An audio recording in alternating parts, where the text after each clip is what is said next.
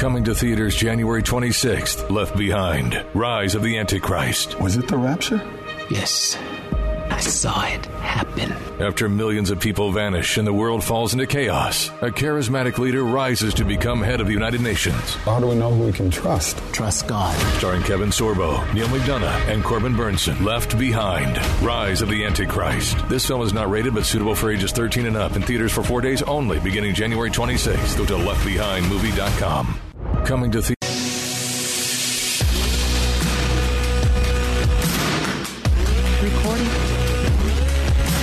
What you need to know when you need it. It's Kevin McCullough Radio. As I have said repeatedly in the last number of segments, I will be wearing purple all week long. Fear the Frog. That's all I have to say. This coming Monday, Fear the Frog. The Wolverines were foolish to not fear the frog. Will the dogs be as foolish? We will see.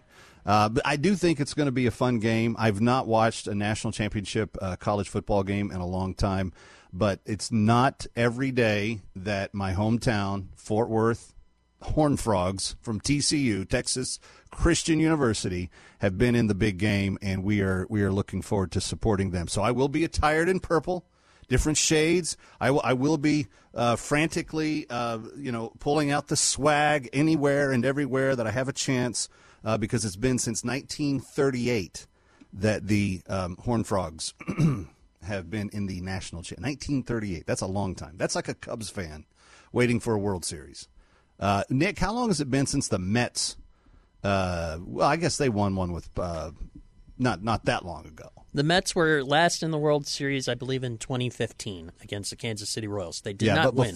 But before that, how long had it been? Before that, 2000 against the Yankees, which they lost, and they won in 1986. Okay. So, Mets fans are slightly better than Cubs fans. They've had it better off. Just a tad. You know who hasn't had it better off? Mitch McConnell. Take a listen. If the House becomes Republican, there's no more one party running over us like they did through reconciliation.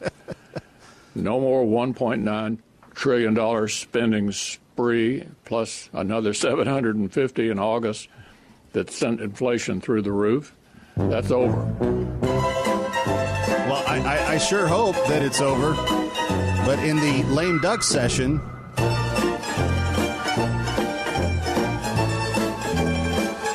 that's over. Yeah, in the lame duck session, it wasn't over because there were lots and lots of Republicans, including that Mitch McConnell right there with marbles in his mouth.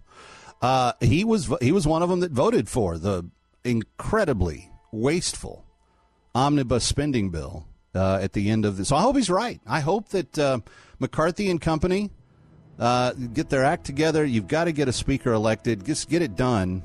But I hope that they put the brakes on everything they can over there because counting on Mitch McConnell to get it done is obviously a foolish venture. Anyway, Kevin McCullough, very glad to have had you with us today.